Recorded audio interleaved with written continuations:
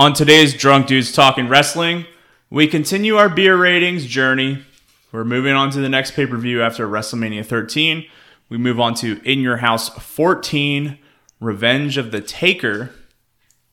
It was a pretty decent pay-per-view.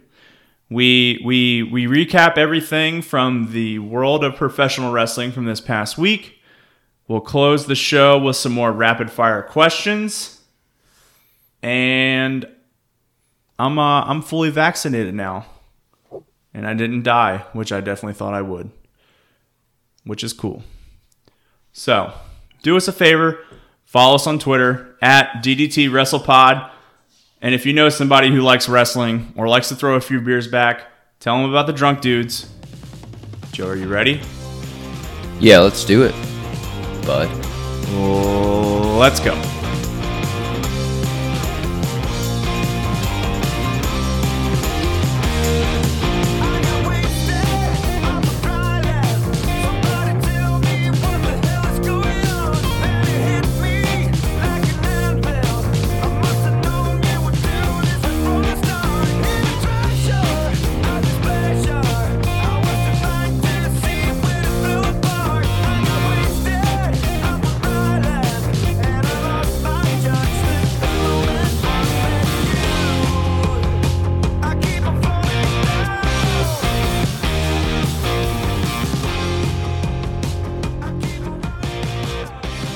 Welcome into Drunk Dudes Talking Wrestling. My name is Dylan. I'm joined by Joe. Joe, I got my second COVID shot on Wednesday, and I'm not dead. Thank the fucking Lord. The first shot, it absolutely destroyed me. And when I got the vaccine, I was unaware that if you had COVID, which I did, I had COVID in late February, and I was unaware that there was this 90-day restriction, or not restriction because clearly I got the shot, but there was this 90-day thing that if you've had COVID in the last 90 days, you probably shouldn't get the shot. That's what Leslie's nurse friend Kenzie told me. And this was after I got my first shot. I got my first shot. I had terrible symptoms when I had COVID, and I had my first shot. I had a worse fever, worse aches than when I did when I had COVID. So I was convinced, because a lot of people say that when you get the second shot, it's the worst. It's worse that time around. I was just convinced that I was going to die. And well, I didn't. So I'm just glad to be here. And we're glad to have you, bud. Are you sure? Some people are. Some people are. That's good. That's good. So with that, I got my shot on Wednesday, and it's Friday night now. Actually, no, it's just turned into Saturday morning technically. I didn't watch any of the wrestling shows from the week until Thursday, which was the day after I got my shot. So I felt like shit. I still felt like shit the day after I got my shot. I still had aches and a fever. So I pulled a pretty fraudulent drunk dude move. And I didn't drink for Raw, NXT, or Dynamite. So, shame on me. And up until tonight, when I came over to your house and we watched In Your House 14 and SmackDown, I hadn't drank up until then. So, it kind of sucked because we had a ton of Finish Your Beers this week. Yeah, off the top of my head, we had a couple returns. Some we're excited about, some we're not so excited about. Which one was your favorite this week, Dylan? I'm honestly not excited for either of the returns. We had Angel Garza return in a backstage segment with Nia Jax, and I think just Nia Jax. I don't think Shayna was there. But anything that has to do with Nia Jax and Shayna Baszler nowadays, I turn a cheek to, because I just can't stand it anymore. Yeah, thumbs down. Yeah. We also had Cody Rhodes return this week. He's a big favorite of everyone. I'm honestly becoming not a huge fan of Cody Rhodes. Bold statement. He's really just the most egocentric person on AEW.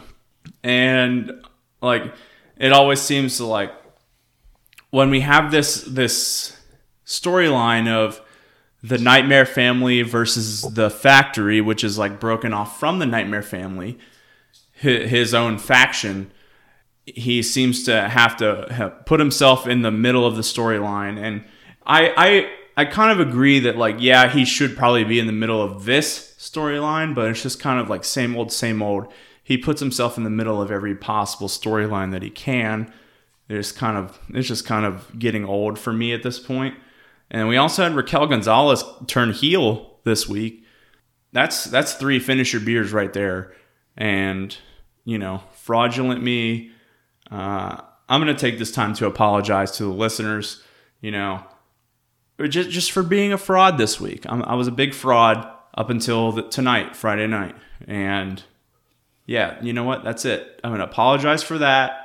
Hopefully it doesn't continue from here on out, and I'll be better. Yeah, I'm hoping for better from you, Dylan. I really am. I always am. Well, hopefully this is a little bit better. Hopefully that makes it a little bit better. Let's talk about some wrestling. Let's talk about what happened this week in wrestling. Huh? What do you think? Yeah, so as always, when we record on a Friday night, Saturday morning, or somewhere around that time, based on our scheduling conflicts, we're going to kick it off with SmackDown. And I think we should start with the main event. Yeah, absolutely. I don't think we should go in chronological order. This main event, everyone was looking forward to it this week. Roman Reigns versus Daniel Bryan for the Universal Championship. If Daniel Bryan loses, he has to leave SmackDown, quote unquote, forever. I'm sure Daniel Bryan will show up on SmackDown at some point in the next, 25 years. Let's just give it that. Yeah. That's definitely way less than forever. Yeah, I mean, looking back at all the people that have been kicked off SmackDown, we got Sami Owens and Kevin. No? Sami Zayn and Kevin Owens. Yeah, there we go, bud. We got Cammy over here. Fired a couple years ago in that whole WrestleMania 34 Shane McMahon story. thing? Yeah. Was it WrestleMania 34? Yeah, I think so. Yeah. WrestleMania 34 storyline. Who included who? Daniel Bryan. That and son of a Shane bitch. O'Mac. And Shane O'Mac. There was also the thing last year. Sonya Deville, right? Yeah, Sonya Deville last year, I think at SummerSlam, where it was like a loser leaves town match sort of thing, where between her and Mandy Rose. And look who's back. Sonya Deville. She's not wrestling, but it's coming soon. She's there. Mark my words, coming soon. She's placing herself in that Charlotte storyline. We'll talk about it a little later, but yeah, she's on her way back. Yeah. Well, this Universal Championship match, we have to start with Roman Reigns. He has brand new theme music. And holy shit, is it awesome. You think so? I think so. It's different, but it also has the little burnout twang to it, that the old Shield and his old music had that everyone to it. Loved. Everyone loved it so much. I just think because it has that little part into it, but they tweaked it just enough to make it like original and not like... Because he was using the old Shield music still, 8 years later. 9 years later. The Shield debuted in 2012, and he's still using it in 2021.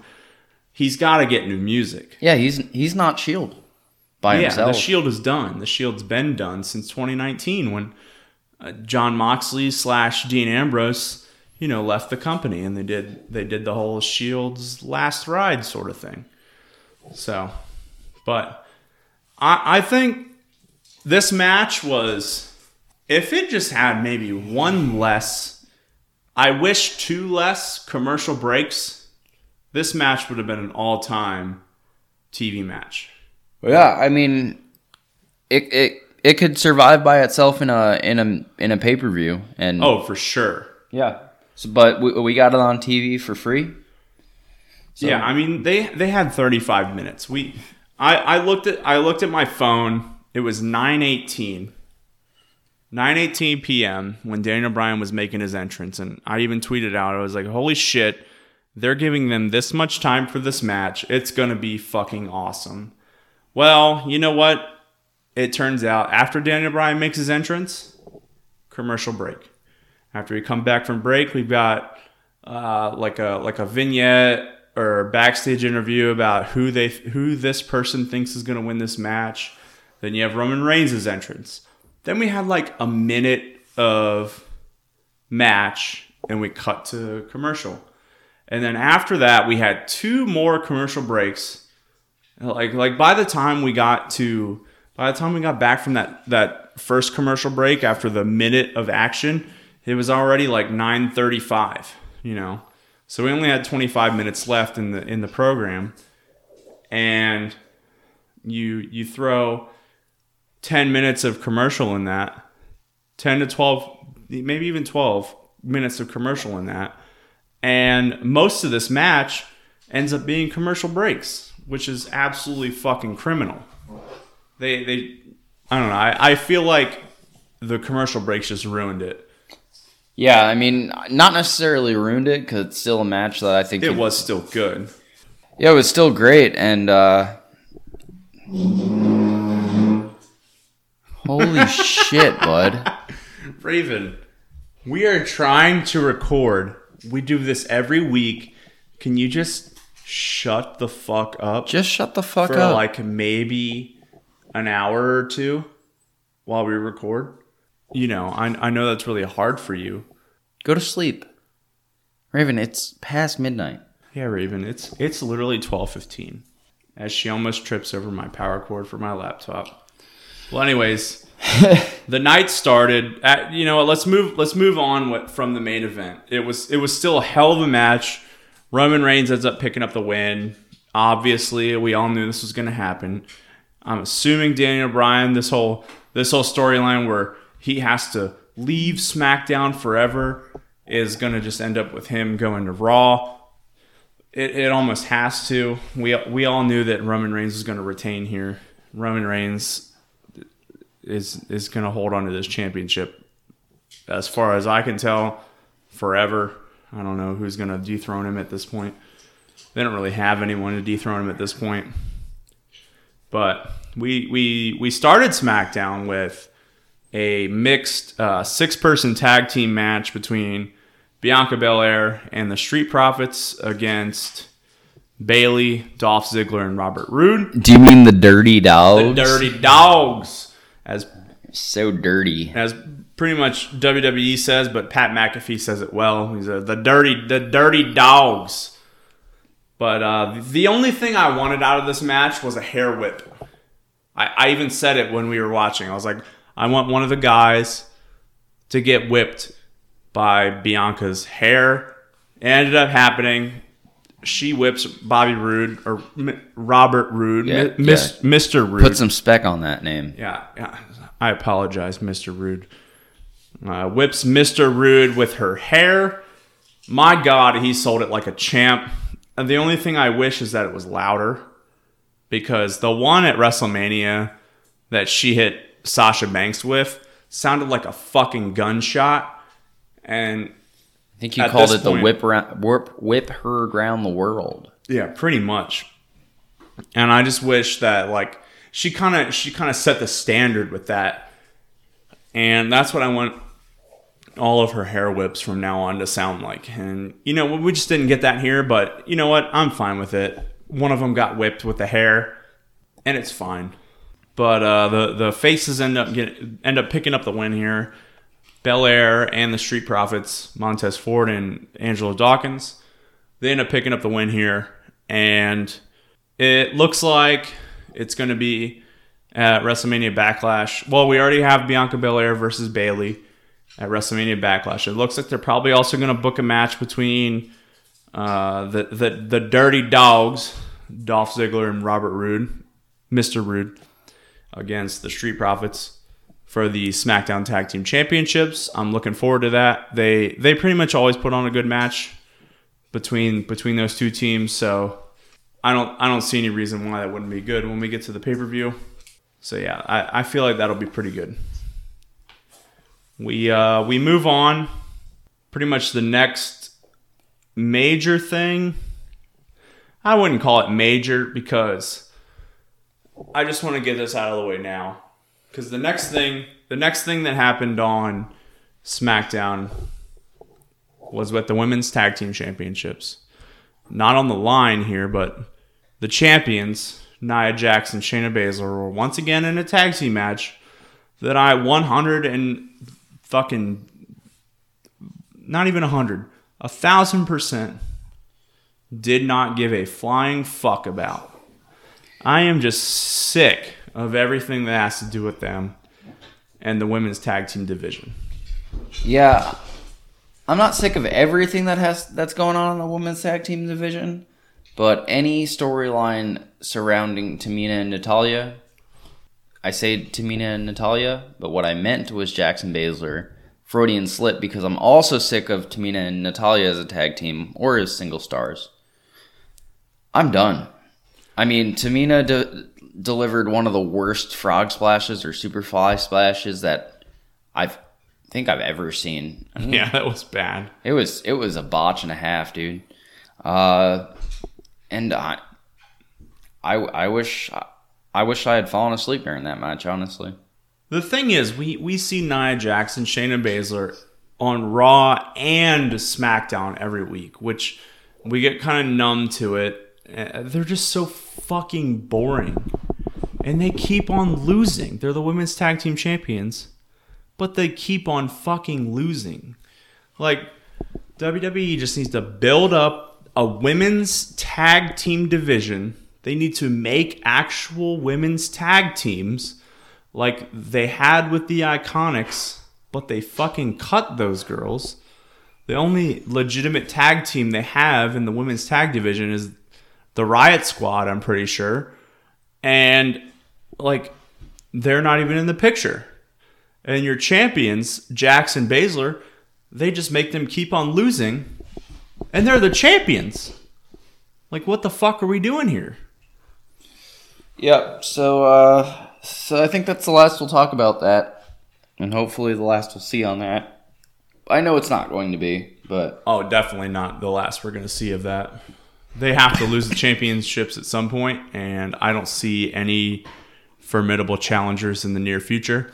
Obviously, Tamina and Natalya beat them on tonight, but I don't think they're going to be the ones that dethrone them. Yeah, the biggest we could hope for is the sexy muscle girls, as Asuka so delicately puts it.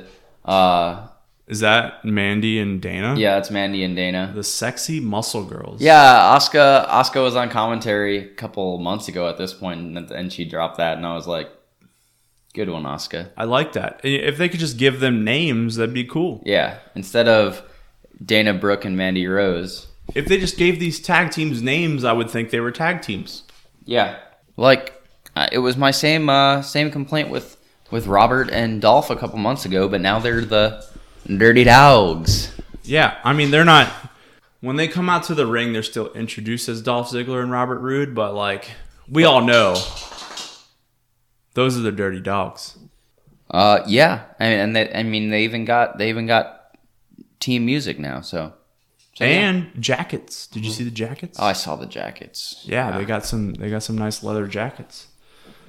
I think the only other thing we have to talk about with SmackDown here is the Intercontinental Championship match. Yeah, the entire Intercontinental Championship picture, honestly, is continuing to build mostly around Apollo Crews and Big E, but we got some Cammy in there as well. Yeah, I'm excited for this. We had a match tonight, Apollo Crews versus Big E in a WrestleMania rematch.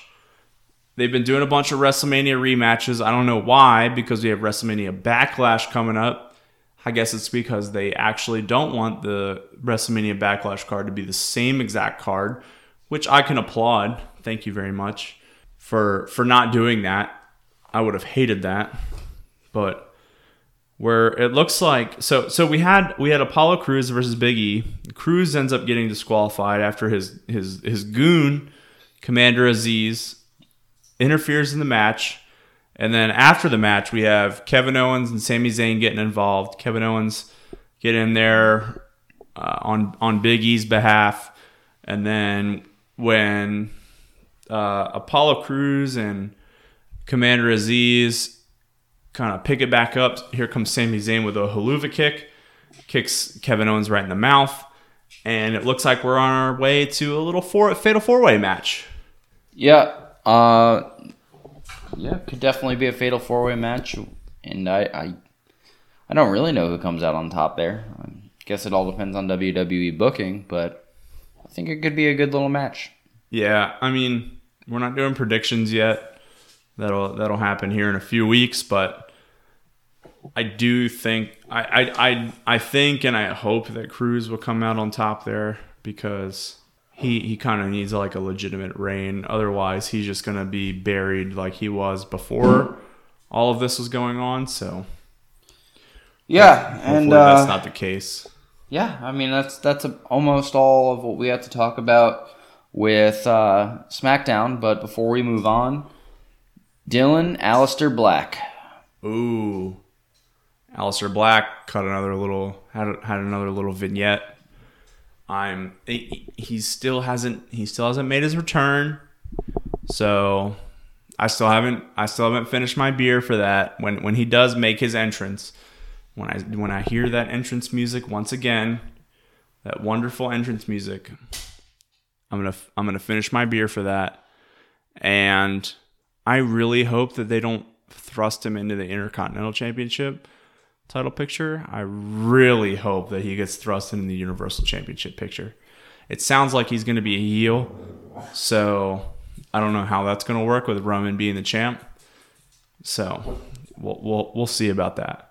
Maybe like he gets thrown into a feud, like a random feud before then with some other face, some other good guy, and then after that, maybe, I don't know, Universal Championship.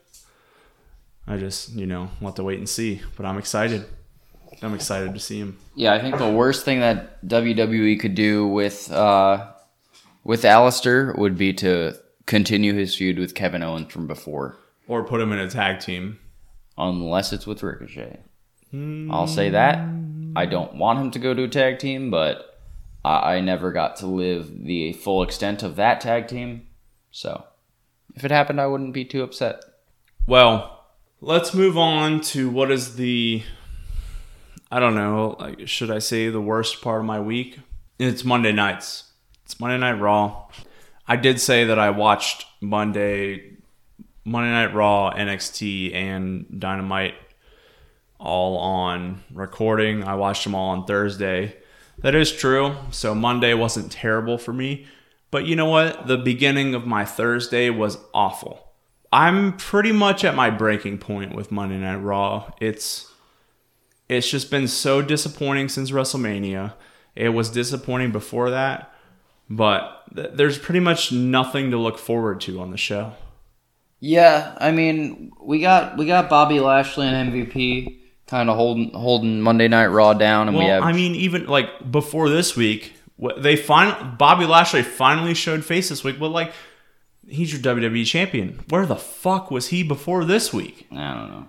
He's the WWE champion. Where the hell has he been this whole time? We're literally building toward the end of WrestleMania month here, and the WWE champion is nowhere to be found up until this past Monday. We had two whole weeks without him. Yeah. And it's just kind of ridiculous. And then, because he's not there, we keep getting this Drew McIntyre versus the old Retribution members, Mace and T-Bar, which I don't fucking want to see that. Yeah, ever. I don't want to see it at all. We're so sick of Shane Thorne. Yeah, Shane Thorne, yeah. Totally. The crazy thing is, I could get the commentary team being, not knowing that, I don't know which one is which. I think T-Bar is Dijakovic and Mace is Dio Madden. But I think I could understand the commentary team not knowing that T-Bar is Dominic Dijakovic. But them not knowing that Mace is Dio Madden is just ridiculous. Like, if anything, like Byron Saxton, when Mace gets unmasked the week prior, it's like you have to be like, my God, that's... I don't know why I'm doing my JR voice, but like... It's exactly what Byron sounds like. So. Yeah, totally. my God, that's Dio Madden, the guy that got F5 through our announce table literally less than a year ago. But you know what? Byron Saxton just has the worst memory ever, I guess. Yeah. So, but not the worst commentary skill. Yeah. Oh my God, the new guy. We'll get to Adnan Virk. It literally in this match, like they started the show. It was supposed to be Mason T-Bar versus Drew McIntyre and Braun Strowman. They did this little thing after Mason T-Bar entered where McIntyre and Strowman were just kind of like yelling at each other backstage, and Strowman's like, I'll show you how it's done. And he goes out and he's like, I'll do it in a handicap match. Well, that ends up not working at all. So Drew McIntyre ends up coming down to help him out for some reason. I don't know why, because they don't really like each other. So I don't get why that would happen. And then they end up turning that into a tag team match. Strowman and they end up turning it into the advertised tag team match. During this match, this is where I want to get to Adnan Virk. He ends up being like, during this match when Strowman does his like little bring around the rosy thing and fucking choo-choo run, yeah, we'll call it runs train around the Strowman Express, we'll call it, yeah, I think that's what they call it, where he just like runs through people outside of the ring. Adnan Virk is like, we're gonna need a bigger boat. I'm sorry, what the fuck? That makes zero sense. Yeah, I like Jaws as much as the rest of them, but but thanks, Adnan. I said I'd give Adnan Virk a while to come around. No, I'm done. I'm retracting the shit out of that statement. I don't like him anymore. But in all seriousness, like he's just not ready for the spot that WWE put him in. Yeah. I'm sorry, bud, but you're on a short list of Raw commentators that I just can't stand. Yeah. And we're ready for Samoa Joe back. Yeah, I really want Samoa Joe back. I would love Corey Graves, Byron Saxton, and Samoa Joe. Please give it to me. I know they need a quote-unquote play-by-play guy.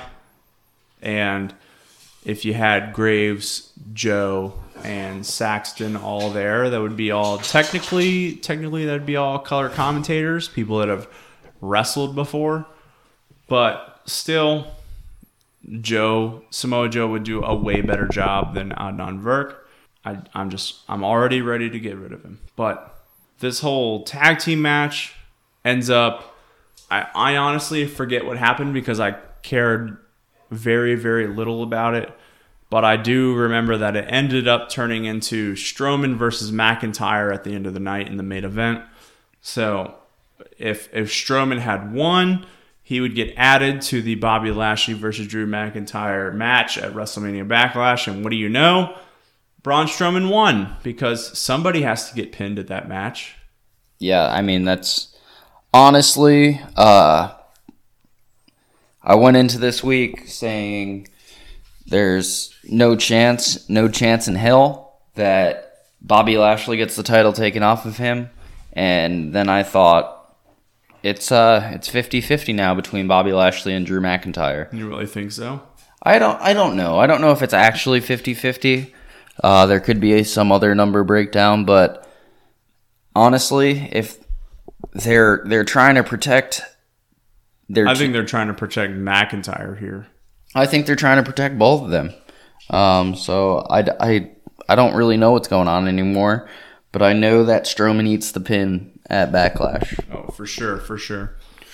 We Also had some silliness between the New Day, Damian Priest, and Miz, John Morrison, Elias, and Jackson Riker, where Priest and the New Day just, the other guys, the heels were in the ring, and then the New Day and Priest, Xavier Woods brings down this guitar case where they had been teasing in the past weeks, where Woods would bring down this electric guitar, and kind of play Elias off the stage or out of the ring.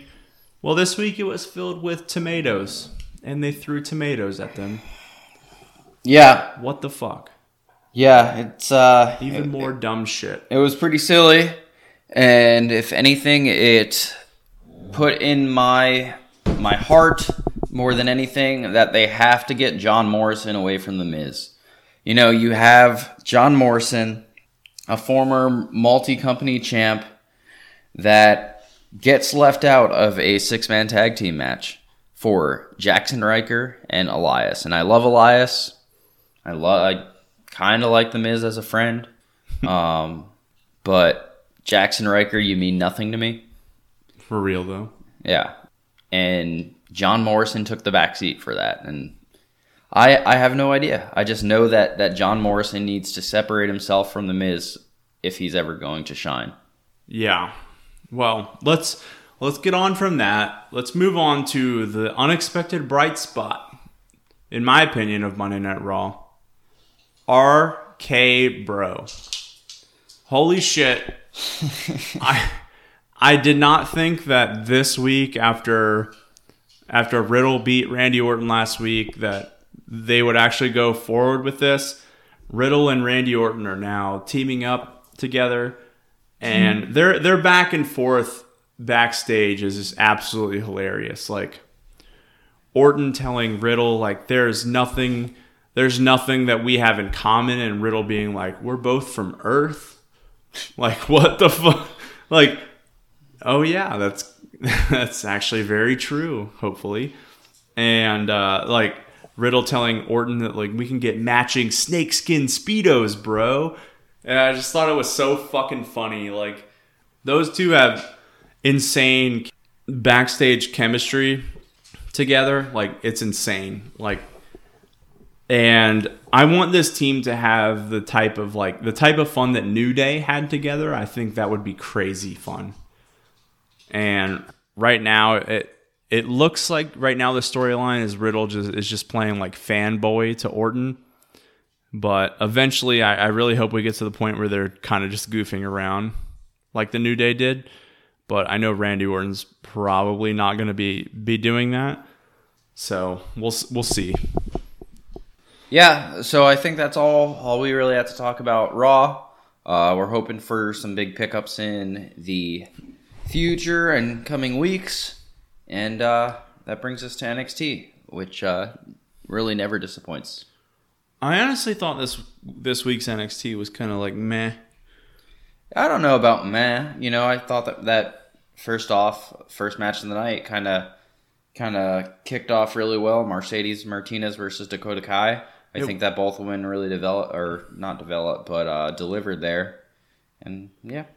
Yeah, there was a huge thing here, like, after the match. So it was kind of basically setting up the fact that Mercedes Martinez was going to be the number one contender to the NXT Women's Championship. And Raquel Gonzalez was ringside, obviously, with Dakota Kai. And Mercedes Martinez ends up picking up the win.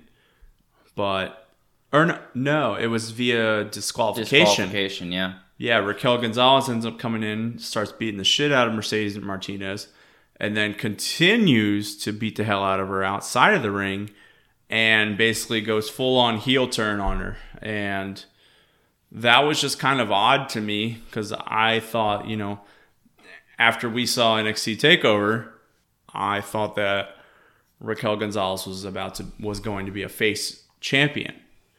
And it turns out, at least here, that's not going to be the case.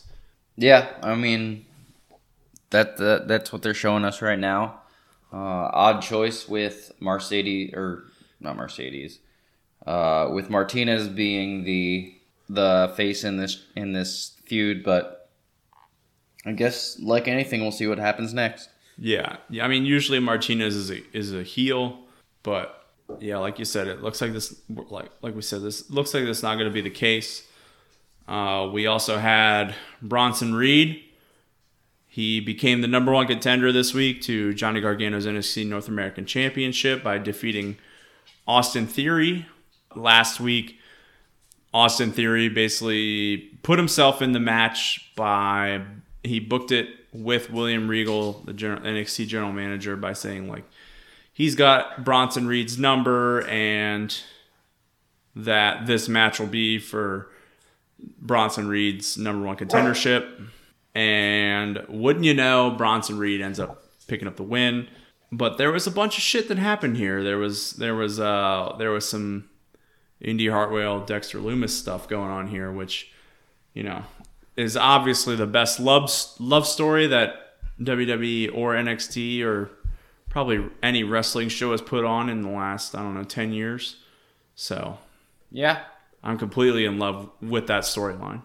Yeah, we're in love with Index over here. We're really hoping for these two crazy kids to pull out on top. Yeah, Index is the couple name, and there's no possible way that it doesn't work out.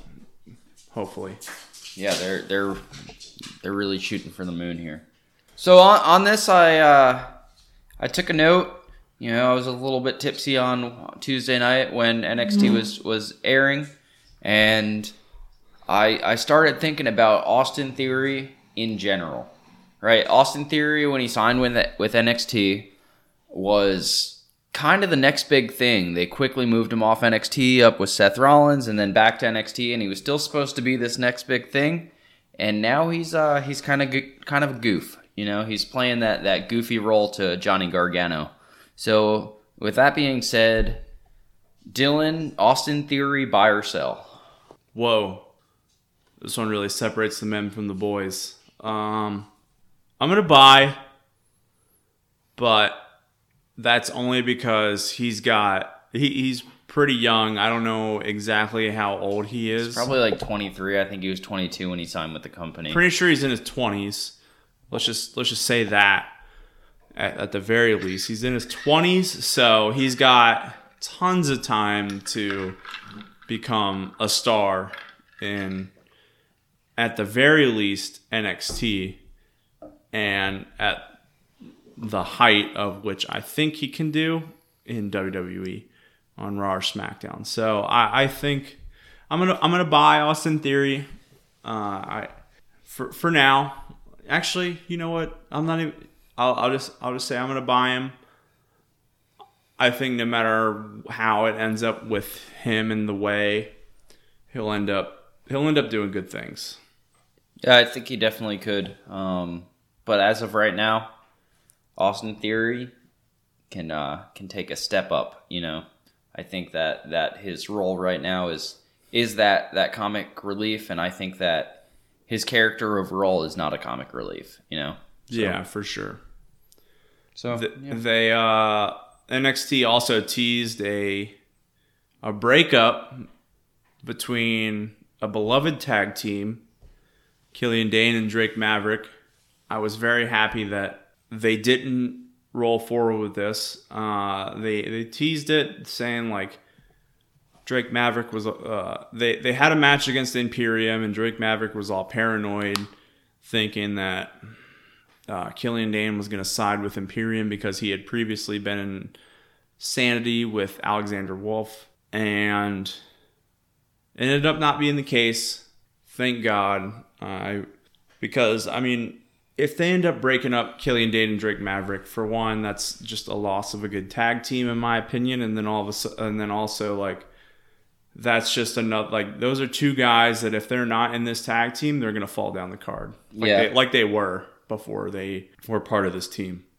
Yeah, I mean, they're not obviously not the number one tag team on the brand, but they are a good story, and they play well with each other, so. Yeah, and they have great entrance music. Yeah. Yeah, I know I always sing along. I don't know the words, but if there is words. But we then move on to the main event. We had a 6-man tag team match. Legado del Fantasma versus MSK and Kushida, a.k.a. MS Kushida.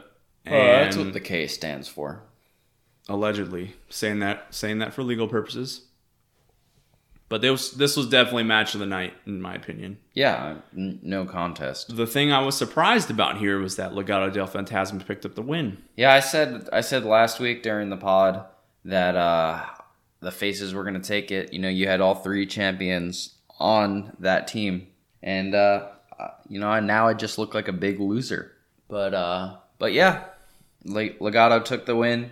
Both teams looked incredible. And, they had that great picture-perfect moment at the end where Legado was holding MS Kushida's championships up. Maybe foreshadowing something, but probably not. Probably not. Yeah, maybe one of the teams eventually, or like 1 to 2 of the members of that Legado get another shot at the championship, but I don't think that they're going to be draped in gold in any way, No. I don't think any of them will, honestly. Yeah, I don't think so either. I think that MSK is too new to the brand that... I think all of them are too new into their title reigns that they're going to drop it anytime soon. Yeah, I mean, the people love Kushida. Yeah. At least I'm assuming that... Especially the virtual people. Yeah. Based on my love for Kushida, I'm assuming the rest of the people love Kushida. So yeah, I don't think he drops the title anytime soon. Yeah. And I don't think MSK in their real fresh time in NXT are going to drop those titles anytime soon. So definitely. Well, we move on. We have AEW Dynamite, and let's start from the top here. I'm not a huge fan of how Hangman Page lost. Yeah, he was on this big run. He was number 1 in the rankings. He took on Brian Cage this week, and he took an L. And don't get me wrong, Brian Cage is awesome, and he's a force to be reckoned with. But Page has just been on such a roll, and I want to see him versus Kenny Omega for the AEW Championship. Yeah, I think that this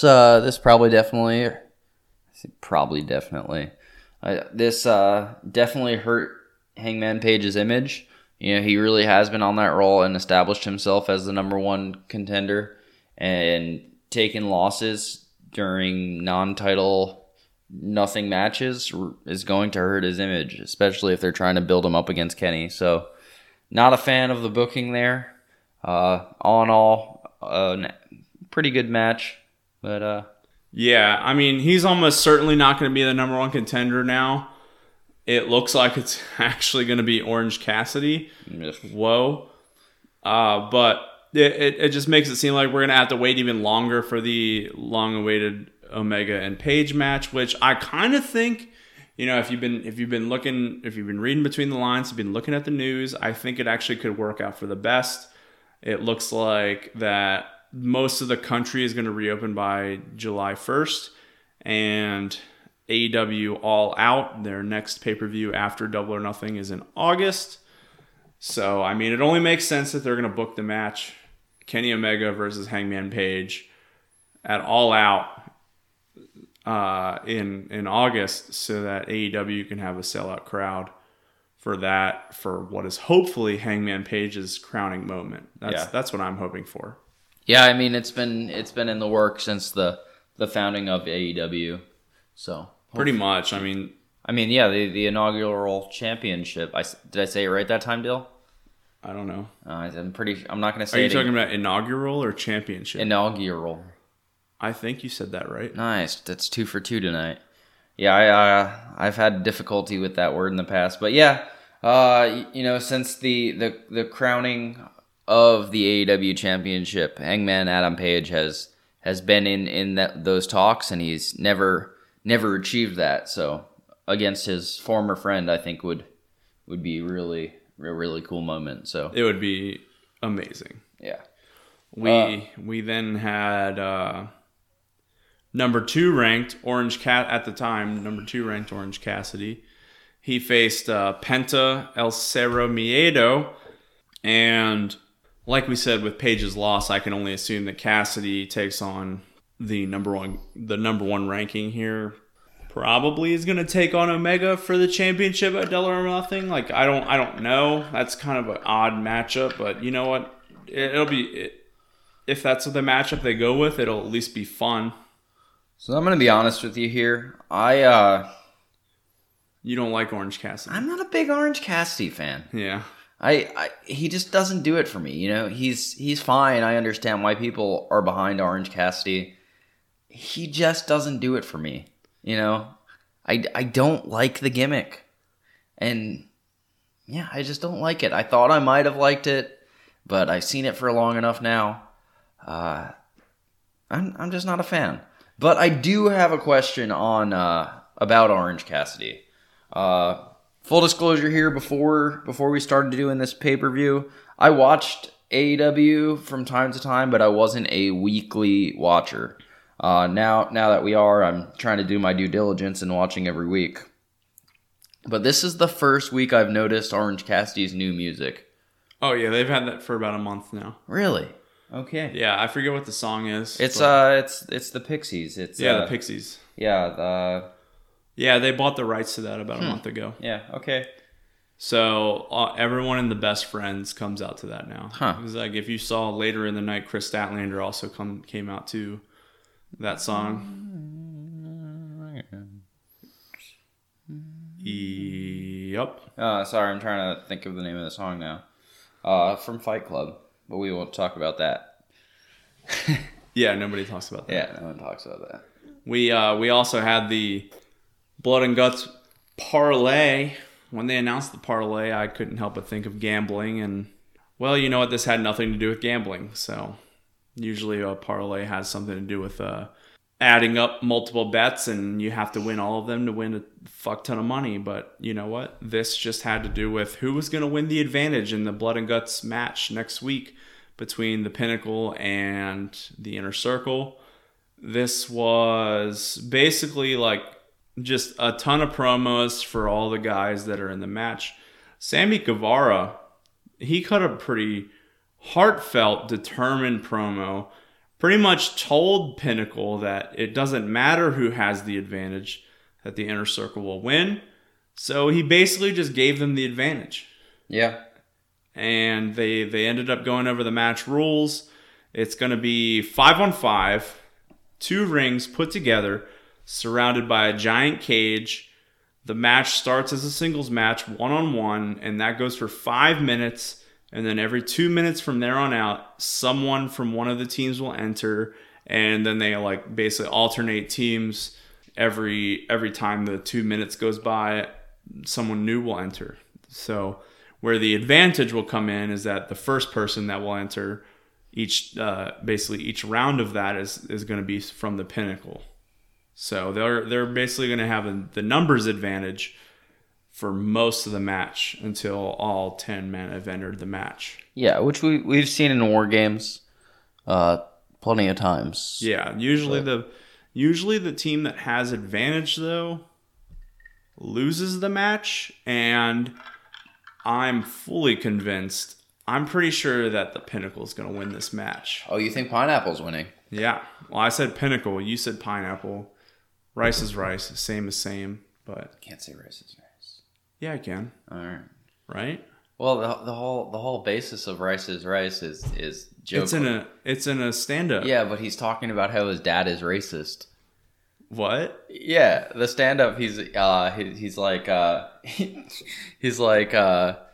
yeah. You know, my mom was Filipino, and my dad was white, so obviously he was in the military. And then he goes on to talk about how his dad was racist, right? And you know, his mom was Filipino, and he's like, you know, oh yeah, can you make some of that Chinese food? And she's like, my mom is Filipino, and he goes, yeah, whatever, rice is rice. Yeah. So you can't say rice is rice. Well, you know what? I said it, and I guess we'll move on. Yeah. Shit. Sorry, everyone. You've been using that like in common language. I've been using rice religiously and just like forgetting where it came from for so long. Thanks, Joe Coy, for that. Yeah, I appreciate it, Joe Coy. And you know what?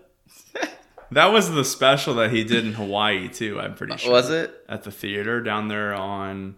The not Aloha, but what's the street Shell? You used to live on? No, the street next to the street you used to live on in your apartment. What's that street? Where what's the bar that we used to go to that had the pool table and the pizzas? Royal? No, not Royal. Proof? Proof. What street was that on? King? No, that wasn't really close to King. That was right off Nuuanu. Nuuanu. Yeah, there was. Was the Hawaii theater? Yeah. Oh, that's where he did that. That's where he did that show. I thought he did it out at the Versailles, or not Versailles, Palisades. No, right by where Adam and Adam lived. Kailua? No, I lived in not Kailua with Adam. Fuck. It's literally been less than a year since I've lived in Hawaii, and I've already forgotten everything. Where we go and fucking watch wrestling? Shit. What's that fucking place called? Yeah. The something center. All right, now I have to look it up. Hala Moana Center. Hold on. Walmart. It was near there. Safeway. It was like right near here. Safeway? The Safeway by my apartment? I think so. Down Beretania. Right? Like, there's that 7-Eleven I used to walk Adam to. I'm looking at a map right now, and this is just not working. I was close. The Blaisdell Center. Yeah. The Blaisdell. That's where we saw a couple WWE live events. You know, when they came out there. Close. When they came out there once every other year. Yeah, I said Palisades. Like, yeah, you saying Palisades, like, really threw me the fuck off. Yeah, it was Blaisdell. Like, who the fuck are you talking about? Yeah, Palisades is a place in New Jersey, I'm pretty sure. Was quite the tangent. Yeah. Big old tangent there. Let's see. Oh, well, we were talking about the Blood and Guts match. There was another thing that they mentioned. Well, at least they being the... I just can't believe we got there from Rice's Rice. Rice's Rice turned to do... What the fuck was that place called? Oh, yeah, the Blaisdell Center.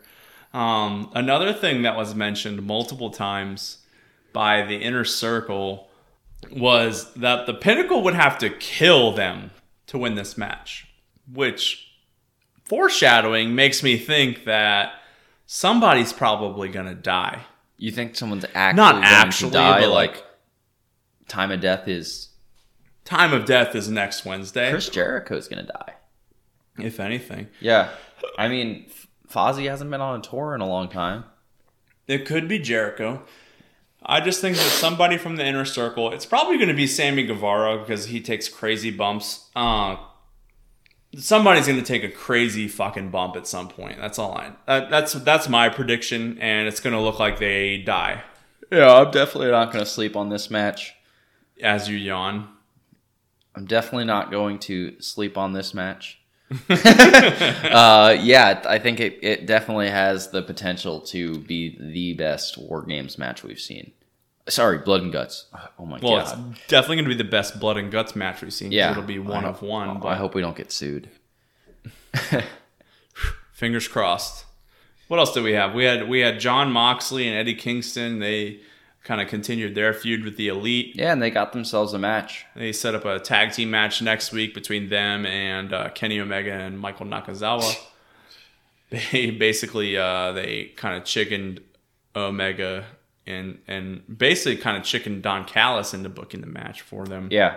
Yeah, they put him in a chair. They put his arm in a chair, his leg in a chair. Yeah. Yeah, his leg in a chair. And I think we're ultimately heading for Moxley and Kingston versus the Young Bucks. Where is my mind? That's a song by the Pixies. Oh. Yeah. Cool. Segue. We got there. Yeah, and then back to that. I think we're going to... Damn it. Fuck, Joe. He just threw me off. You throw me off all the time, and we get back into it. Deep breaths. I think we're heading towards Jon Moxley and Eddie Kingston versus the Young Bucks at Double or Nothing for the AEW Tag Team Championships, which I think could be a really good match. I think they could take it. Most of Jon Moxley's matches, however, in AEW, I think have been like, especially the ones that are overhyped. You know, like that barbed wire death match. Yeah.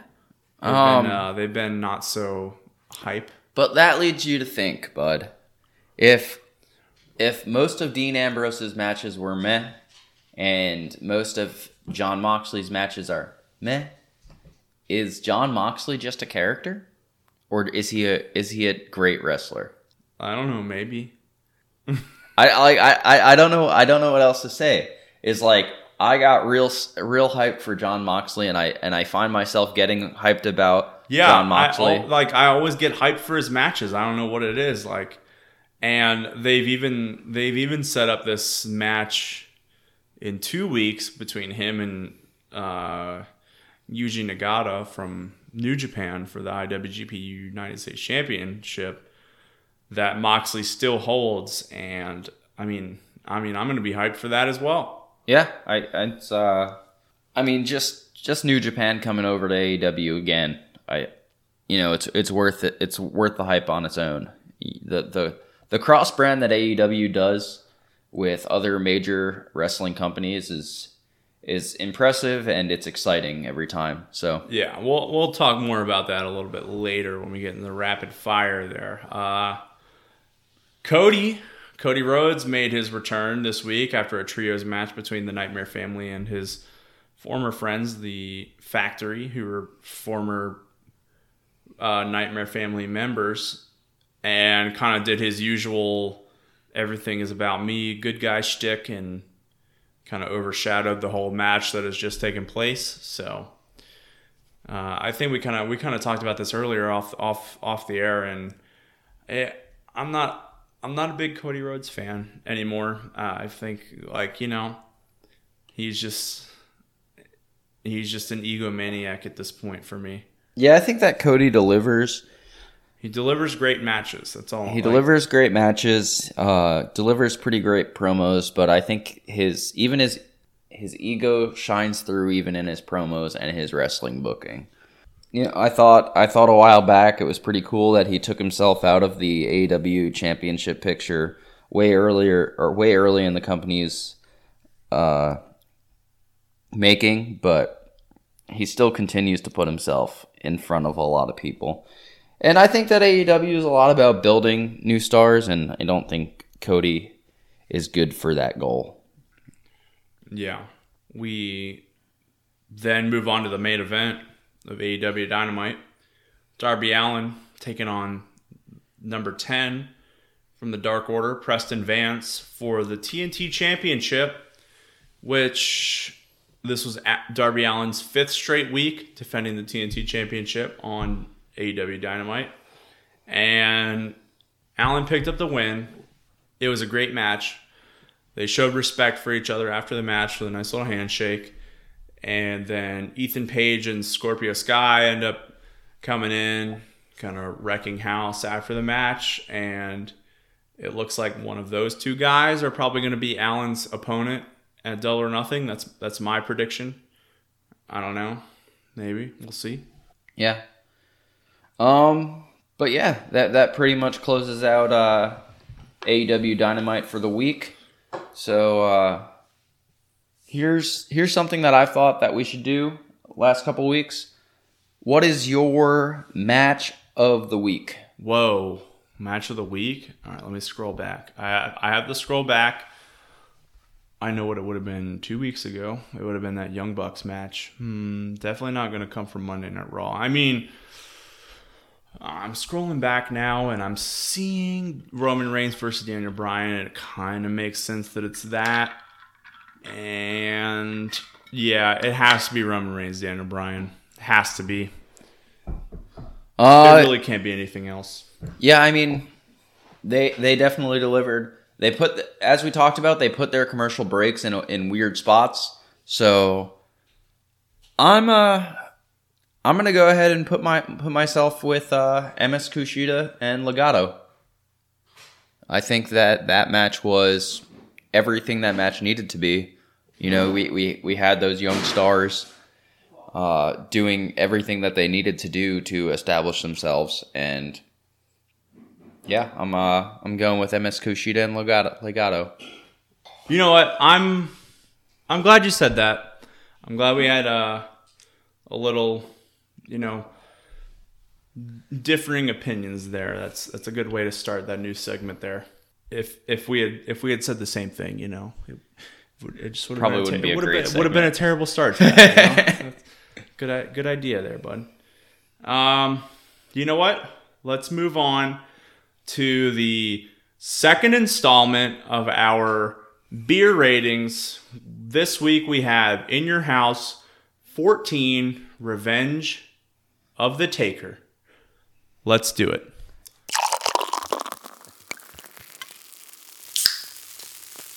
So, next up in our beer ratings journey comes In Your House 14 Revenge of the Taker. This event took place on 4/20, blaze it, 1997.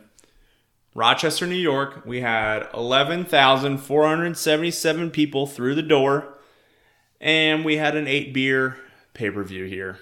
And that's if you're playing the drinking game with us. So let's get on with the matches. We first had... Actually, you know what? I want to clear up one thing real quick. Because last week we had a 3/4 of a beer match between, I think it was the Rocky Maivia and Sultan match. So the Rock versus Rikishi match. Oh, yeah. And after the match, I had mentioned that there was also a 3/4 of a beer drank after the match. So when we talk about that, I'm just going to clear up now that match has now been moved to a 1.5 beer match. I'm now going to start including any post-match antics that happen in the match or outside of the match, before or after. That's going to count toward the match's beer ratings because, it has something to do with the match. So, WrestleMania 13, Rocky Maivia versus the Sultan is now a 1.5 beer match, which makes our lowest match beer rating to date the Triple H Goldust match at 1.25 beers. But that also moves WrestleMania 13 up 14? 13. Yeah, it moves it up to a 14 and 3/4 beer card. Yeah, it was a 14 beer card, and now it's 14 and 3/4, I guess. Yeah, so good for WrestleMania 13. Yeah, the bar's been set a little higher. But yeah, as we talked about, this was an 8-beer pay-per-view, so not really meeting that WrestleMania level. Yeah, it was an In Your House. Yeah. But yeah, let's get into this. We already kind of introduced the first match, or we started introducing it. We had Legion of Doom and Owen Hart, or versus Owen Hart and the British Bulldogs. Legion of Doom comes out on top there. And I just want to say that if this was right after WrestleMania 13, if I had to rename this pay-per-view, or we had to rename this pay-per-view by today's standards, this would probably be the WrestleMania Backlash. Oh, for sure. Yeah. We had a couple WrestleMania rematches here. Yeah, at least 2. We only had 5 matches on the card, at least that were televised. There was a bunch of dark matches here, but yeah, just looking at it, this and then Austin and Hart were both WrestleMania rematches, which is 40% of the card at that point. And yeah, it looks like there was a dark match of Hunter Hearst Helmsley versus Goldust. Yep, they also had that. Yeah, so this opening match ends up getting a beer and a half. It's a pretty good opener. We ended up, as we always do, looking for who especially in these old pay-per-views, who's dead in this match, and everyone. Yeah, every damn one of them. Everyone was dead in this match. I'm pretty sure. If Hawk or Animal aren't dead, and you're listening, I apologize. Yeah. I'm pretty sure they're both dead. Yeah, no, I'm pretty positive that both of them are dead now. I'm pretty certain that the British Bulldog and Owen Hart are dead. Yeah. R.I.P. Rest in peace. But I'm pretty sure Hawk's been dead for a couple years, and Animal died pretty recently, actually. We could look that up. But. I'm gonna feel really bad when I look this up after we're done recording, and like they're both still alive. No, the Road Warriors are dead, man. I remember. Or like one of them's still alive, and they're also a loyal listener of the show. That would be fucking horrendous for us. On top of with that, on top of the Rice is Rice thing, like we're canceled. We're done for. Just to follow up. Road Warrior Hawk died from a heart attack in 2003 at the age of 46, RIP, and Animal died in 2020. So close. Yeah, so we're good to go. Well, let's not call it good to go. I mean, I feel like we got kind of lucky there. No, I remembered Animal dying recently, and I remembered a post specifically that talked about how it closes out that whole LOD storyline. Not storyline because that sounds a bit dark, but just pulling up the Wikipedia page here on Animal. I didn't know this that Road Warrior Animal birth name Joseph Michael Laurinaitis. Yeah, he was in a tag team with John Laurinaitis. Oh. Back in the day. Yeah, so family member of Bria and Nikki Bella. Yeah, through marriage, I guess. Stepniece is what it's saying. That grabbed my attention. So yeah, I forget what their name was. They were like Skater Bros or something like that. I forget what their whole gimmick was. It had something to do with like they were like I don't want to call them like they weren't Surfer Bros. They were like skaters or something like that. And I could probably find it on this page. I'll get back to you on that. Let's not worry about it.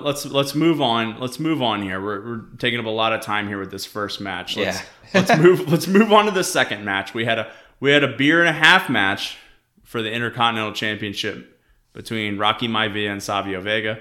And the ending of this match was just so dumb. Rocky Maivia gets thrown out to the outside. He made contact with Crush, who was part of the Nation of Domination at the time, who Savio Vega was part of that stable. And while the ref's back was turned, Crush hits him, and Savio Vega just lets Rocky get counted out. And Savio Vega wins the match, but does not win the title. He literally just stayed in the ring and watched him get counted out. It was one of the dumbest things I've ever seen. I don't know. It was just kind of dumb. I mean, if it wasn't for the post-match, Farouk ended up beating The Rock. I keep saying The Rock. It's Rocky Maivia at this point. Yeah. He got at least like 4 or 5 hits with his belt. So we had 4 or 5 drinks with his belt post-match. So that's honestly what ended up bringing this up to a beer and a half. I think before that it was about a beer, maybe close to a beer and a quarter. So the post-match antics ended up getting this a beer and a half. And we had probably the worst match of the night. Jesse James versus Rockabilly, a.k.a. Road Dogg versus Billy Gunn before they were in DX. And this match only got half a beer. It was awful. Yeah, it was the shortest match of the night as well. So, yeah. I mean, to be expected that it had less beer associated with it. Pretty much drank for the entrances, the finisher, and some 2 counts. Yep. And that was it. We then had the WWF Championship on the line, Undertaker versus Mankind. We had 2 ref bumps in this match, a bunch of use of the environment drinks for a bunch of chair shots, a bunch of like throwing them in the stairs, all the use of the environments, like for the throwing them into the barricade and stuff like that, or using the barricade as like a weapon and stuff like that. Ends up making this a solid 2-beer match. Undertaker ends up picking up the win and retaining the WWF Championship, and I thought it was it was a pretty good match. Like, I kind of look down on a lot of the old wrestling, especially the 80s wrestling. Like, I've gone back and watched a bunch of the matches that people say are like, these are some all-time great WrestleMania matches, and like the Steamboat Savage and the Warrior Savage match, like, they hold up, but like there's a bunch of those matches in like those old 80s, early 90s WrestleManias that they just don't hold up to what I'm used to nowadays. And like this Undertaker Mankind match, and and obviously the main event between Hart and Austin, these matches hold up to today's standards, and they were pretty good matches. Yeah. And the main event, we had Bret Hart versus Stone Cold Steve Austin in the number one contender match for the WWF Championship. So this was supposed to go on before the WWF Championship match, but Owen Hart and British Bulldog were seen earlier in the night, and they jumped Austin. So Gorilla Monsoon ended up moving the match to the main event, Vice being the penultimate match. And we had ourselves a solid 2.5 beer match. Obviously, best beer ratings match on the card. Austin ends up getting the win after Bret Hart gets disqualified, which honestly kind of didn't make any sense to me. We had a ref bump. We had a bunch of chair shots, a bunch of illegal weapon use directly in front of the ref's eyes. And then the ref decides to call a disqualification when someone interferes and uses a weapon, which I guess kind of makes sense, but like in the grand scheme of things, like when you've been using weapons the entire match, like... Yeah, well, it was a different ref. Was it? No, I don't think it was. Like I think it was the same ref. Wasn't it? No, that was the Undertaker match that had two ref bumps. Oh, yeah. Yeah. Full disclosure, Joe fell asleep. I had a rough day at work. So by the time we got to In Your House 14, I was a little sleepy. I was in and out throughout most of the matches, but yeah, sorry, I'm a phony. Yeah, sorry for partying, I guess. Yeah. Except this wasn't really much partying for you, but that part didn't really make a whole lot of sense to me with all the chair shots and not getting DQ'd, but then when Austin gets hit with a chair from behind, whether or not it was Owen Hart or British Bulldog that hit him, it doesn't really matter. That ends up being the line that should not be crossed per the referee. And, you know, it doesn't really matter to me because in the end, I think it was the right decision. Austin ends up becoming the number one contender. Goes on, I think he's going on to face Undertaker at the next In Your House, which I'm pretty sure he's going to lose because Austin's first title win is at WrestleMania 14. But you know what? I've seen crazier things. Changing history. Maybe that's what we'll do with this beer rating segment. Change history. But I doubt it. Yeah, and that pretty much wraps up In Your House. So let's move on to the last segment here. I have some rapid fire questions for Joe here. I have 4 questions. Are you ready? Yeah, let's do it. All right, Joe. AEW Blood and Guts is next week. It's going to be the Inner Circle versus the Pinnacle, and it's going to be one of a few matches on the show. It's probably going to take up half the show. I had originally wrote that it was going to be the only match on the show, but they announced like 3 or 4 matches for next week now. Who do you have winning that match and why?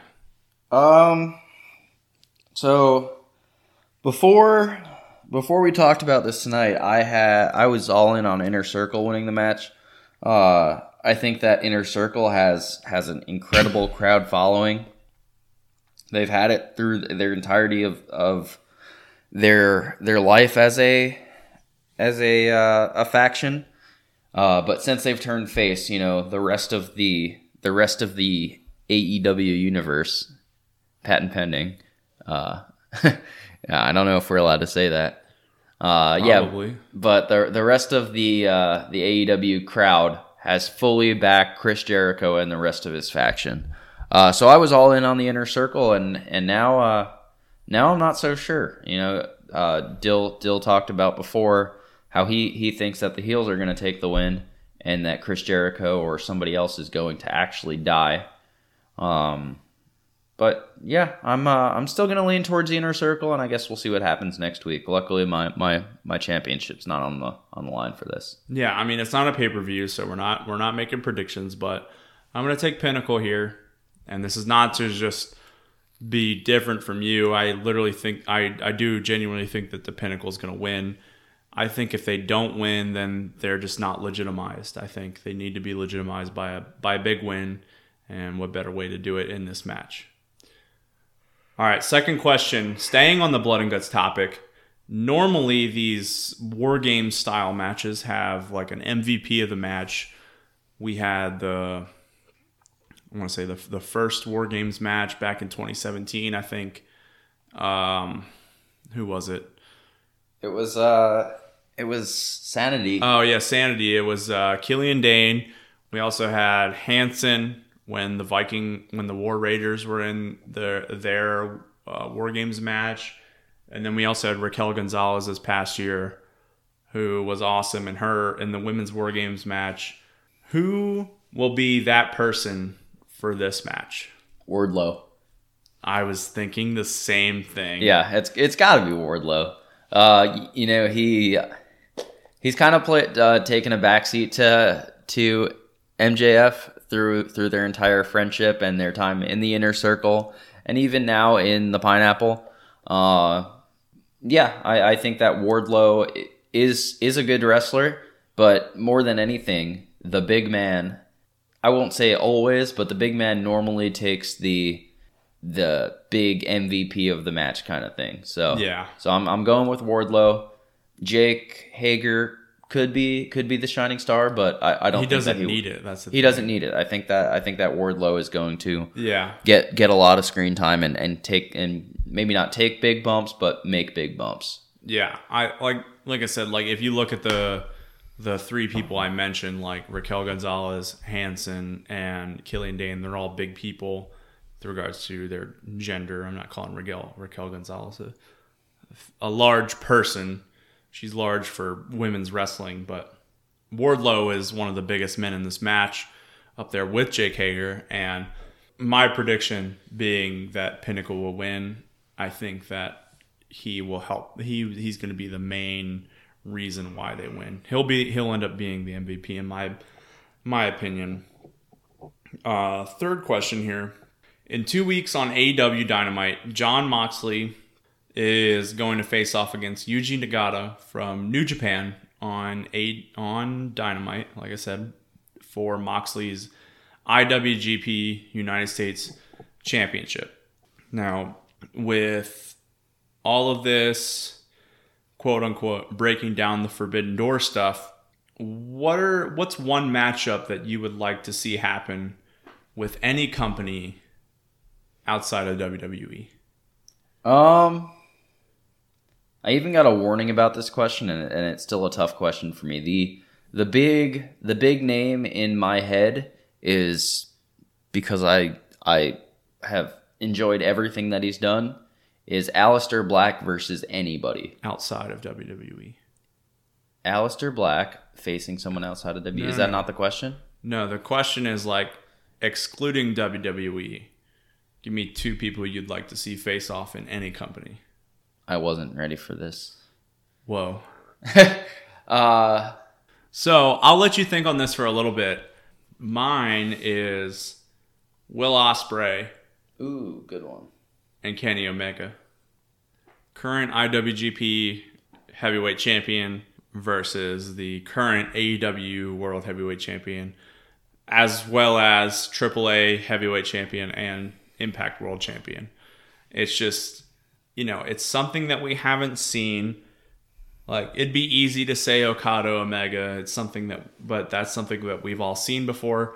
I've never seen an Omega and Ospreay match, and they're two of my favorite wrestlers. Ospreay was, and probably still is, one of my favorite wrestlers out there right now. I just don't get to see New Japan all that much, other than when they do big shows. So, in my opinion, that's the one I'd like to see the most. No, I haven't seen in a while, and I'd like to see him is Marty Scurll.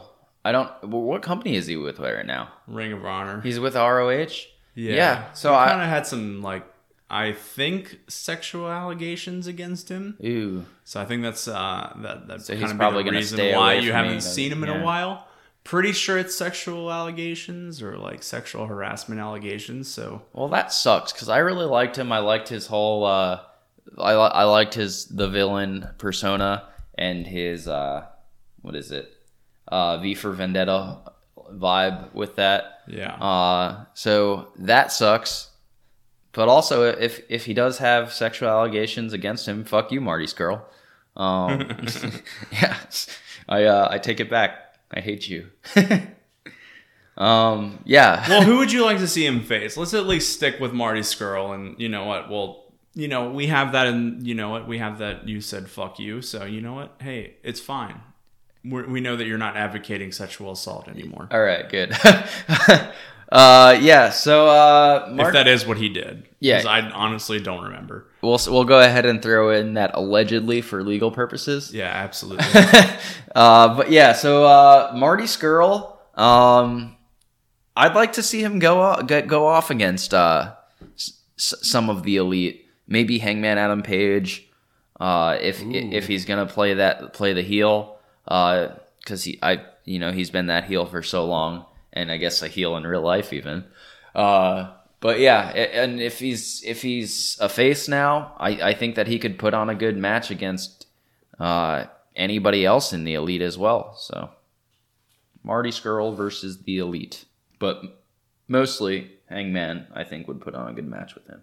Okay, yeah. As part of the speaking out movement, Scurll was accused by a woman of sexually abusing her 5 years prior. When she was 16 years old and intoxicated, Scurll admitted the incident took place, but insisted it was consensual. Yeah. Yep. Well, moving on. Last question. Hold on. Ooh, nice. Nice. Last question. I'm finally moving away from the AEW questions. There's been a lot of talk that WWE will soon announce the location of SummerSlam and that it will have fans in attendance.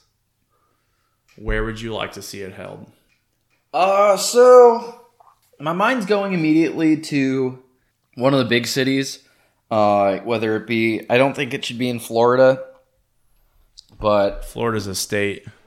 well, I understand that Florida's a state, but I don't think that it should be in one of the big cities in Florida because Florida's had pretty much monopoly on North American wrestling for the entirety of the pandemic. So if it came back to New York, I think that'd be cool. So are you thinking like MSG or are you thinking like Yankee Stadium? MSG is an indoor arena arena. Yankee Stadium or wherever the Mets play. City Field. If they want to go back to New Jersey and play at, what is it, Meadowlands? Meadowlands. What the hell is it called? MetLife? MetLife. I don't know if they could sell out 80,000 for SummerSlam. Yeah, I guess right after a pandemic, like people are still going to be nervous. I feel like it'd be more like I kind of agree with you here. I think it should be New York City because mostly that's like kind of where WWE started. Yeah. If it's not going to be MSG, which is, I think indoor, like you said, is a bad idea for your first show back. I think it should be Yankee Stadium or City Field. Yeah, I think that would be cool. The thing is, it's during the season. I think when you have the option of those two stadiums, I think you'll find a spot. Yeah. For the day that you want to do SummerSlam. Yeah. The only other places that I've seen online that people are talking about is Boston and Phoenix. Ooh, or Vegas. Whoa, Vegas. Yeah, fucking where? I don't know. The Raiders Stadium I think is all indoors. It's probably indoors. So maybe Vegas isn't the best one. They also have the T-Mobile Arena out there, right? Yeah, T-Mobile Arena is also in Vegas. WWE's done shows there, but that's also an indoor stadium. So maybe we stay away from there because I'm pretty sure they have mostly indoor stadiums. Yeah, just let the UFC do whatever they want over there for now. Yeah, where do they do the Kentucky Derby? Ride out on some horses. That'd be pretty fun. I'm pretty sure they do it in Kentucky. Yeah, probably. It's Kentucky Downs. Yeah, that horse track. Yeah. I don't think we've seen a WWE show on a. They've definitely done shows in Louisville, but yeah, I don't think they're gonna do it there. Derby's on my mind. I heard, I was listening to the radio this morning, and they were talking about the Derby. So it's on my mind. So that's the only. Yeah, you know what? I'm currently retired from gambling.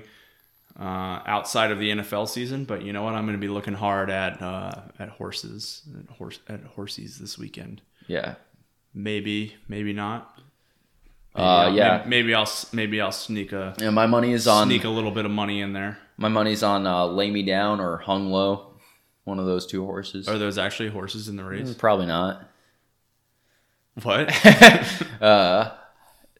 Yeah, no, I was going for a joke. I don't think it hit. It's fine. It definitely hit, but I thought you were being serious. That's the thing. It's like I honestly did not realize you were joking. I was like, people name their horses that? Yeah, horses I legitimately thought those were going to be the horses. Horses have crazy names. They do. They do. Holy shit. All right, well, let's close it out. That is today's show. So thank you for joining us. Next week, we're going to have our beer ratings of In Your House 15, A Cold Day in Hell. Pretty sure that's where Stone Cold faces The Undertaker for the WWF Championship. So that should be a pretty good match. So go ahead and watch that prior to listening to next week's show and drink along with us. If you haven't yet, follow us on Twitter at DDTWrestlePod. And you're going to see as soon as new episodes drop. And you know what? Go ahead and tell at least one of your friends about the Drunk Dudes. Help us grow the show. We have been the Drunk Dudes, Dylan and Joe, and we'll catch you on down the road. I was thinking about you.